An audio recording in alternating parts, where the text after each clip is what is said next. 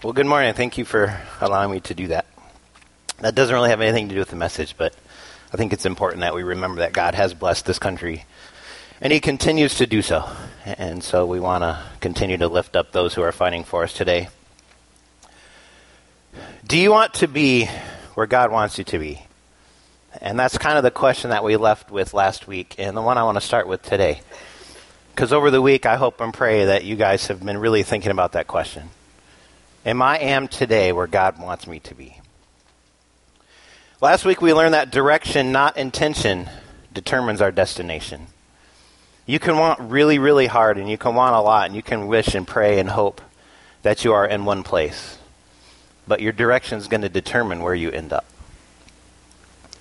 The path you're on will determine where you end up and how your life will go.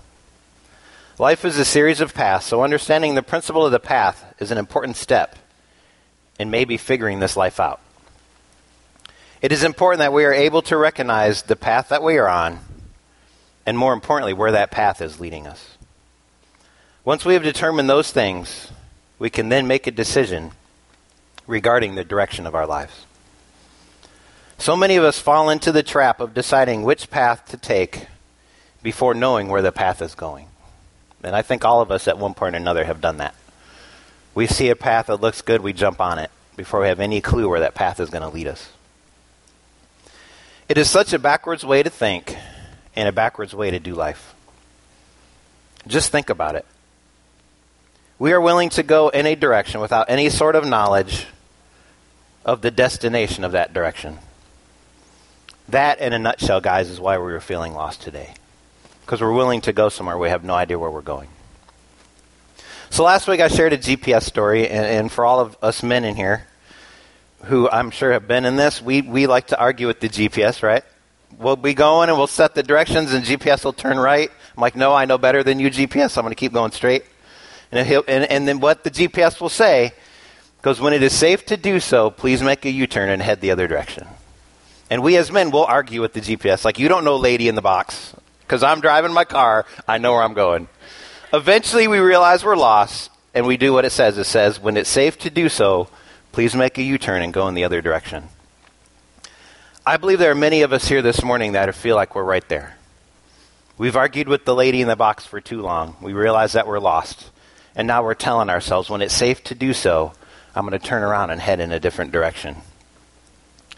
You have taken an honest look at your situation and are ready to finally get things headed in that right direction. As the GPS tells us sometimes we just have to turn around and head in a different way. This morning I want to look at how we can change the direction of our lives and ultimately change the destination of our lives. If you remember, direction, not intention, determines our destination. I want to look at a few ways this morning in which we can adjust the course of our lives and therefore change our destinies. The direction you're on and where you're going today, guys, you don't have to continue in that direction. And today we're going to talk about how we can switch and what are the things we can do. The first thing we need to understand is that we always have to look ahead. Before you can get on the right path, you must first get off of the wrong path. You must reach a point in your life when you take an honest look at your situation, and you must determine where you want to be, and then determine if the current path you're on will get you to where you want to be. It's one of the most difficult moments of anybody's life is to look in that mirror and be honest with yourself. And say that I wanted to be a good husband, I wanted to be a good father, I wanted to be a good Christian, but realizing the path you're on is not going to allow you to be that. I want to be a good father, but I'm working 100 hours a week. I want to be a good husband, but I ignore my wife and I spend all my time with my friends and my children. You want to be a good Christian, but it takes a lot of time to pray and to go to church and to be in a small group and to be involved. And I just don't have that time. Or are you going to look in that mirror and say, you know what, I have to change something. Because I can't be who God wants me to be on this path that I'm on. Proverbs 22 verse 3 tells us, the prudent see danger and take refuge, but the simple keep going and suffer for it. And I can't tell you how many times I've been the simple one. And I've just kept on going. The prudent or the wise see that life is connected. They see a beginning and they see an end. A prudent man recognizes that life is not about singular events, but about getting from point A to point B, and then point B to point C, and so on. I think so many of us just look at point A and that's all we focus on. And we don't really care where A leads to. A prudent man sees danger ahead and takes the right course to avoid it. The prudent man makes the necessary changes, takes the initial hit, but avoids suffering in the long term. Sometimes to get off the path you're on, you're going to have to take a hit, and it's going to hurt a little bit. But you have to determine, is this temporary pain going to be better than a further pain down the road as I continue down the wrong path? I had a friend of mine in high school whose aunt went sightseeing in the New England coast. And she went just as the remnants of Hurricane Bob, which I think 91 or 92, had just left the area. And she said it was a beautiful sunny day, and they went out onto the coast, and they were going to do a little whale watching and kind of go out and look at things from the boat. About halfway into their trip, all of a sudden she notices the boat takes this sharp turn to the right. Next thing she knows, essentially, as the sun was blotted out, this big rogue wave that had been kicked up by the hurricane was coming into the shore. Fortunately for them, the pilot had been paying attention. He looked on the horizon and saw it coming and was able to turn the boat in time to avoid any damage, and the wave ended up crashing into the shore. Can you imagine if that pilot was only focused on what was going on in the boat? What may have happened?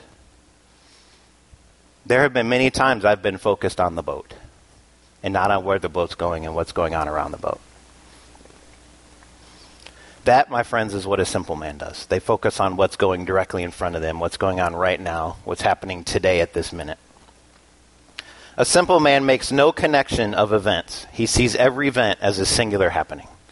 This event happens, and then this event happens, and then this event happens, and then this happens. He doesn't connect the dots.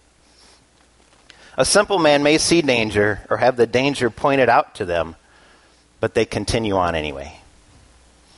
A simple man will use phrases like, I probably should change that, but I thought it was wrong, but I knew what was ahead, but. A simple man sees the danger or hears about the danger, ignores the danger, and continues going down the path. As the proverb says, a simple man suffers harm and then gets upset at God because it was his fault, right? It's God's fault that something happened to me. If God really loved me, he wouldn't let this happen. Even though I'm on the wrong path, going in the wrong direction, doing the wrong things, it's God's fault. Because he loves me and he should knock me off the path. Here's a practical example of this, guys, and this is something that we all struggle with every Sunday. So you go to church, and the Spirit really begins to speak into your life. Maybe you hear a powerful message. Maybe the worship just touches your heart and touches your spirit in a way where you just really feel the Lord's talking to you. A prudent man leaves and begins to determine what needs to happen in his life and adjust accordingly. A prudent man will listen to that voice of God and say, you know what, I need to change this and do this and do these things. A simple man says to himself, I know I should. I was really moved by that, but I've got to figure out what I'm going to do for lunch today. And nothing happens. Getting a grasp of this verse is vitally important because there always exists a point of no return. Every path has a point in which you cannot return from. There is always a place where you will be harmed. You are harmed because you did not recognize the danger as it was ahead of you. You did not recognize the danger because you felt it was right and you were not looking. Or you were getting bad advice from somebody else. You felt it was right because everybody else was doing it. So it must be right because everybody's doing it. Once the point of return is reached, it is impossible to get out unscathed. You will always be harmed, something will always be damaged, and one will always be hurt. You cannot step back from that point of no return and avoid the consequences. After you dive into the pool, it is too late to see if there's any water in it. You're left with the consequences of whether there's water or not. Relationships and finances are the two biggest areas that can cause us to be simple-minded. because they are the two things that are closest to our hearts, if we're honest with ourselves. We would like to say it's God, but for most of us, it's relationships and finances. Those are the things that get our heart. So it's very easy to be simple in those areas. Being simple is seeing danger and continuing on. Every path takes us somewhere, but the wise recognize that and they change paths if necessary. The simple keep going and hope that it will be different for them than it was for every other person that's been on that path. So the question I have, I didn't have room to put these on your sermon notes, so go ahead and write these down, is how do we actually change paths? What are things that we can do to change the path we're on? Number one is action. We actually need to do something about it. Once you recognize that you're on the wrong path, and you begin to recognize there is a path that the Lord is asking me to be on, you have to do something about it. So take an action. Number two, there is going to be a sacrifice made. You have to give something up to get from one path to another. Maybe it's a relationship. Maybe it's a reputation. For us men, maybe it's just our pride. Maybe we have to set our pride aside and say, you know what? I've got to be on this other path. Maybe it's a lifestyle. Maybe it's a friendship. Maybe it's a plan. Maybe it's a dream. Maybe it's a desire. Something has to be given up to get on the path that we need to be on. The third one, embarrassment. People are not going to understand why, and you will face embarrassment. And I can speak to this one personally. I know I was working construction, working a lot. I mean, I was making a lot of money. We were terrible with money, so it's unfortunate, but that's how we learn and that's how we grow. But I was making, I think, $80,000 to $90,000 a year. Well, I got the call into full-time ministry. In my first year in full-time ministry, I made $30,000. So I took basically a $60,000 pay cut. And there was not one other than my mother who didn't understand, but she loves me and supports me. Almost everybody else in my family thought I was an idiot for dropping $60,000. They were telling me, you cannot take care of your family on that. You have a wife, you have 3 girls, you have no insurance. How can you take care of your family? So I had to suffer the embarrassment of knowing that the Lord was calling me into ministry. Because when the world looked in, it made no sense to them why you would leave that much money on the table. And then the last thing you're going to find when you change paths is there's relief. One day you will breathe a sigh of relief and say, what if we hadn't changed the path? You know, you'll be, I'm so glad we did that. Because that sigh is much better than the sigh of saying, why did we not change the path? And all the pain and the hurt and the anguish that come from that. The prudent see danger and take refuge, but the simple keep going and suffer for it. Do you want to waste your life? You know, do you want to be on your deathbed thinking, I've wasted so much of my life and so much possibility and so many things that the Lord had for me? The warning signs are there if you just look ahead. If you look ahead, you'll see the warning signs that you are on the wrong path. And if you're not now, you will be. Every single one of us will be. So it is up to you to do something about it. After discovering where the path is headed, is now on to the next phase of the journey. We have to determine what paths will take us where God wants us to be and which paths won't. There's no point in getting off a wrong path to get on another wrong path. We want to make sure if we get off the wrong path, we're getting on the right paths. To go in the right direction, it is vitally important to choose the right paths from the very beginning. For example, you know, let's say you're a dating couple, and it's really difficult and really hard nowadays to date, and it's really hard to stay pure. But you always tell yourself, we want to honor the Lord, and I want to honor my spouse in our relationship. The right thing is to not take the relationship too far. It's to set boundaries in place and say, I need to honor my wife. I need to honor my Lord. I need to honor myself and do the hard thing to stay on the right path. Because it's really difficult after it happens to say, I want to honor the Lord now in my relationship and in my... And so sometimes you have to just do the right thing. With finances, I've talked about this a lot. If you want to save money, if you want to be able to honor the Lord, you have to spend less than you make. It seems like a simple statement, but it's very, very difficult for a lot of us.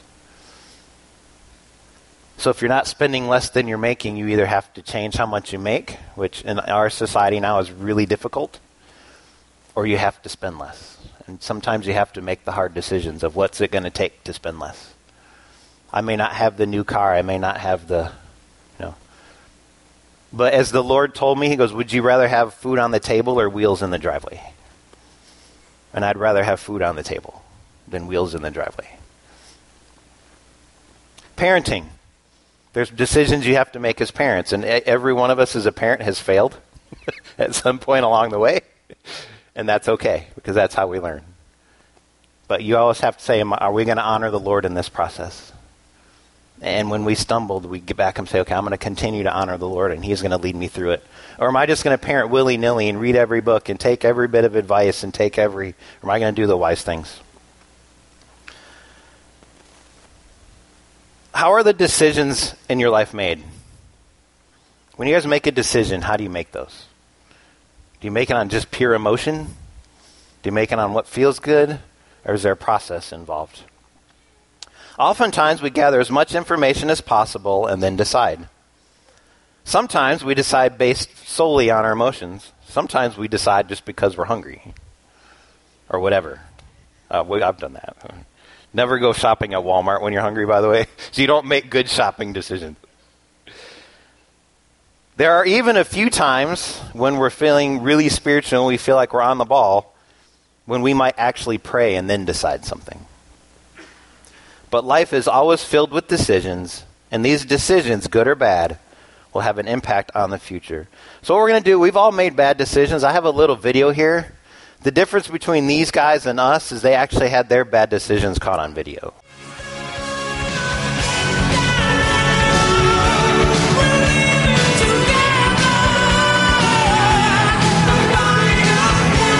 I'm not sure what's going on in this one. They clearly have history.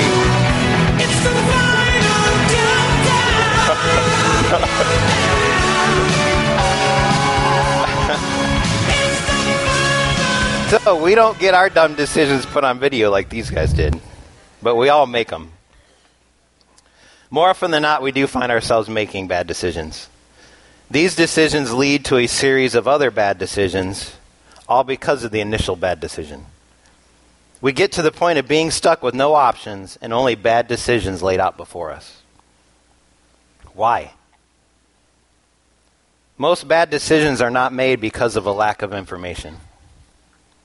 We have the information we need to make a good, sound, smart decision. Bad decisions are made because of the thought processes we go through. Bad decisions are made because we ignore the information, not because we don't have the information. The second thing we learn about to getting off the wrong path and onto the right one is that you have to lean not on your own understanding.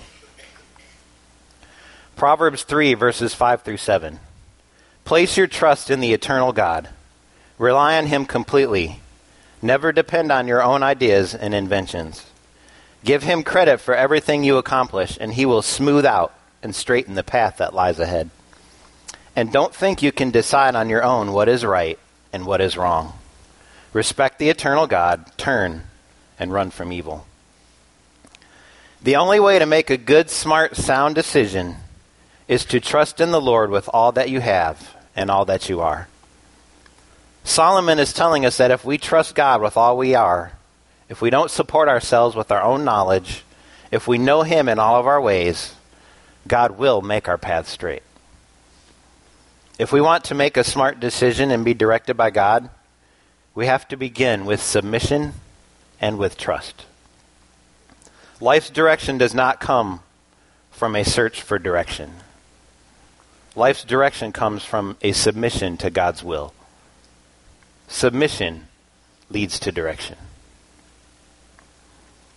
Like I said earlier, bad decisions are not made due to a lack of information. They are made because we lack submission to God. It comes from a lack of making God Lord over every aspect of our life. And that includes our decisions. Is God the Lord of our decisions? Or do we just pray and hope that he blesses the decision that we make? I've done that myself. I made a decision because I wanted to, and then when I pray to the God, Lord, please bless this decision that I made on my own. Instead of saying, God, I need you to make this decision for me. Don't be wise in your own eye, for it is not enough to make a good decision. Good decision-making does not come from more information. Good decision-making comes from more God. Once God penetrates into every area of your life, the decisions you make will start to improve.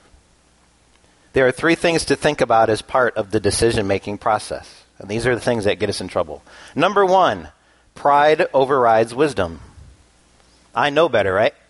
I know what the wise thing is, but I know better. Because I know myself, and I know what's better. The second one, arrogance overrides common sense. This is me we're talking about. So this is going to happen. This isn't somebody else. This isn't the guy down the street. This isn't my neighbor. You might probably have great neighbors. This is me we're talking about. And finally, the third one. Self-importance overrides discernment. Someone like me has to do this because it's me. I have to do this because I'm the guy. I'm the one that can do it.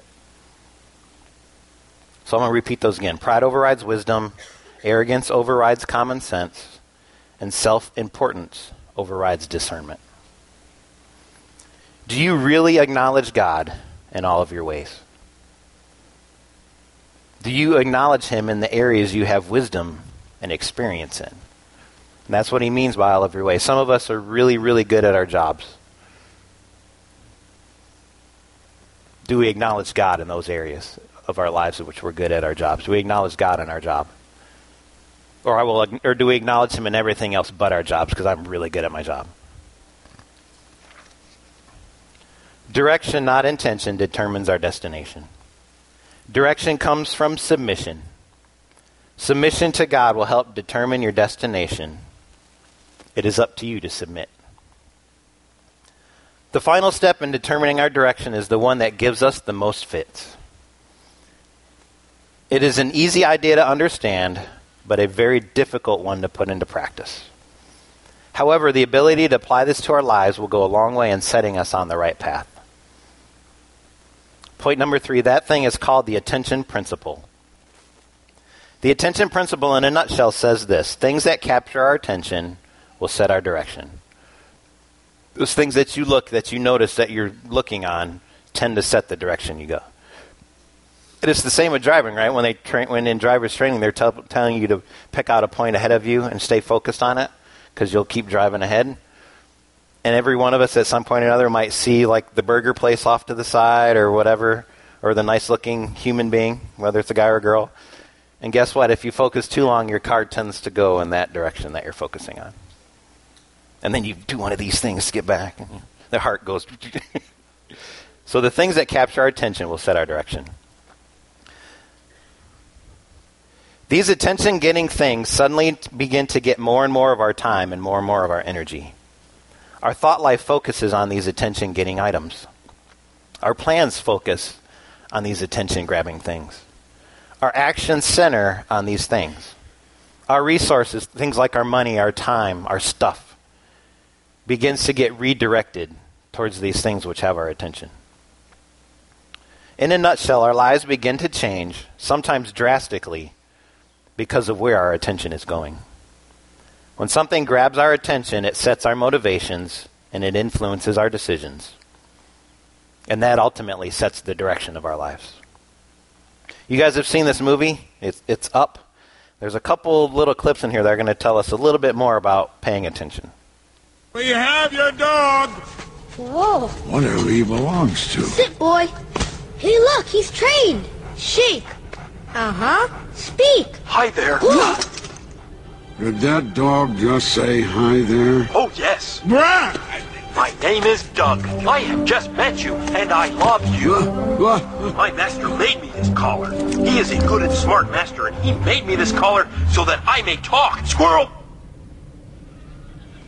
My master is good and smart. It's not possible. Oh, it is because my master is smart. Cool. What do these do, boy? Would you could acuerdo contigo? I use that collar. Watashi wa hanashima to talk with. I would be happy if you stopped.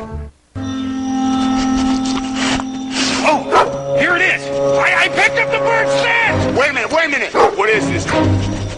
Chocolate. I smell chocolate. I'm getting prunes and denture cream. Who are they?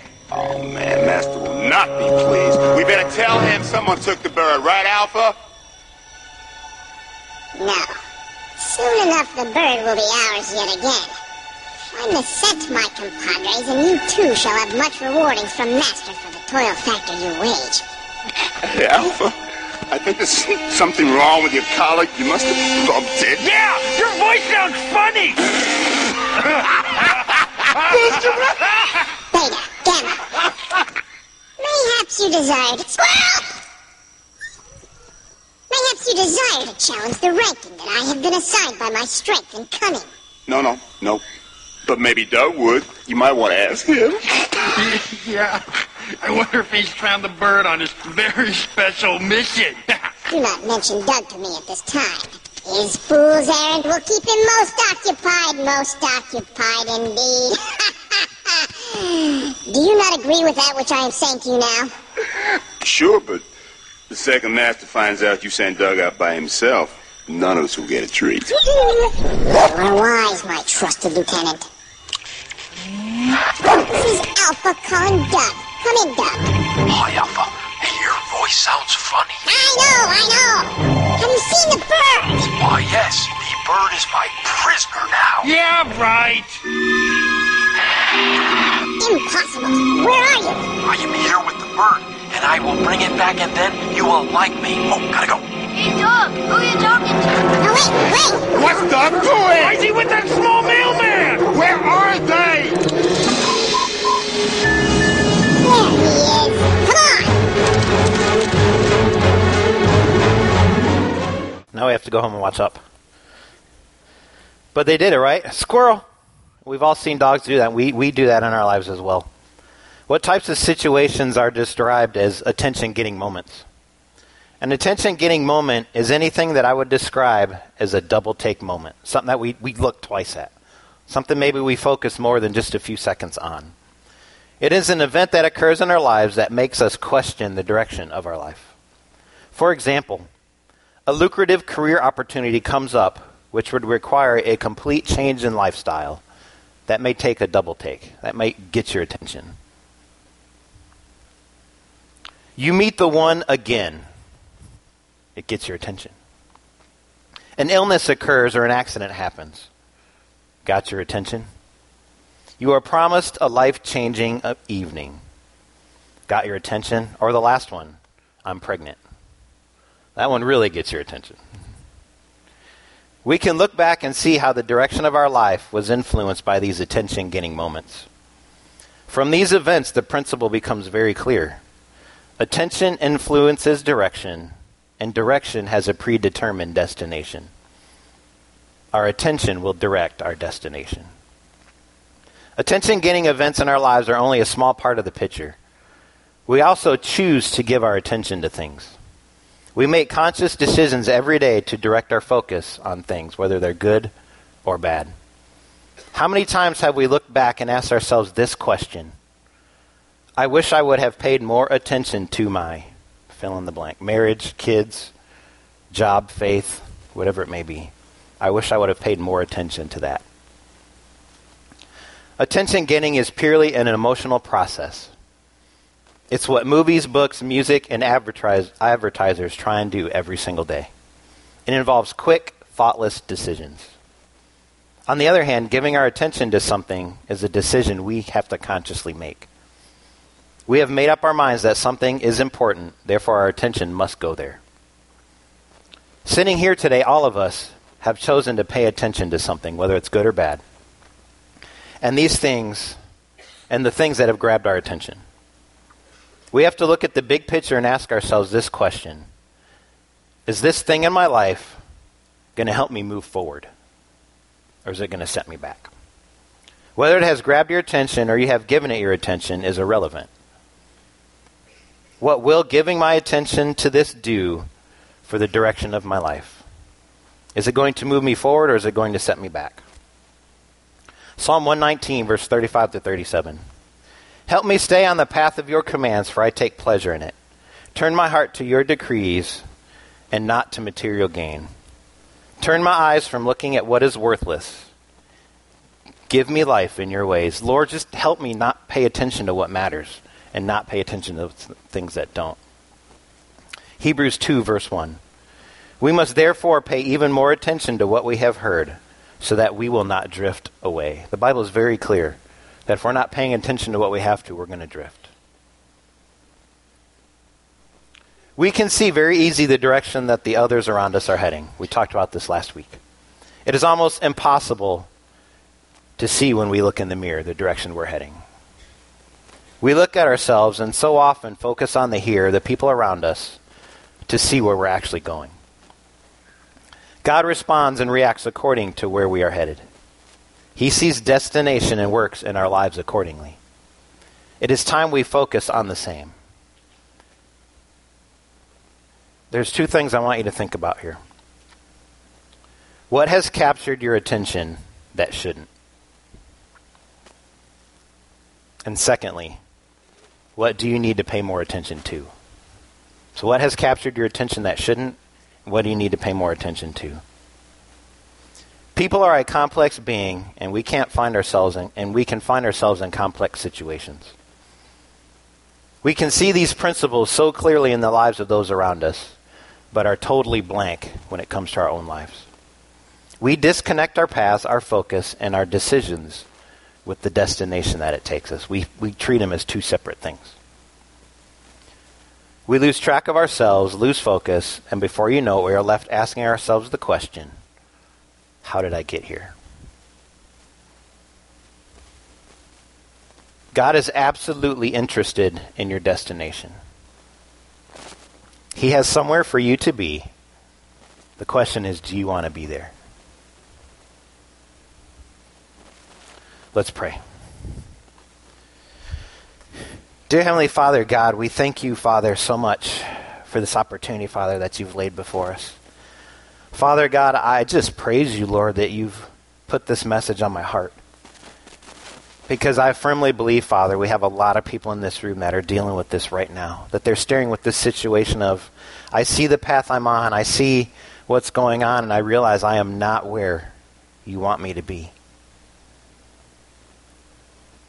And sometimes there's not a more desperate feeling than realizing we're not where our Father wants us to be. And so, God, I ask right now that you begin to speak to every one of us in this room, Father. First and foremost, Lord, give us the boldness, give us the ability, give us the strength, and most importantly, give us the honesty to see that we are not on the right path. And once you do that, Father God, I ask that you lovingly begin to show us the right path, Father. Help us look ahead.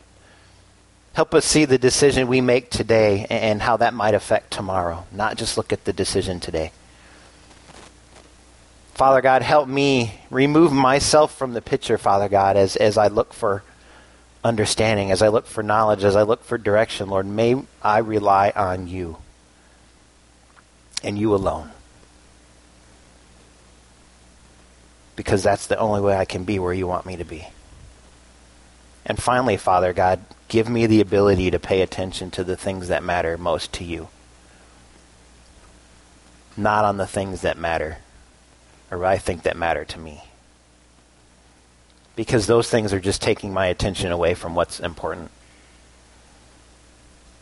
And Father God, I believe that that's the case for people in here as well, Lord. So I just lift these things to you, Father God. I lift the decisions that have to be made. I firmly believe that there's decisions people are going to have to make, Father God, that you're challenging them with. Decisions that you want them to make, not decisions they want to make. And so I just lift those to you, Father God, whether it's in a relationship, whether it's a job, whether it's financial, whether it's family related, whatever it may be, Father. I ask that you give us the guidance that we need.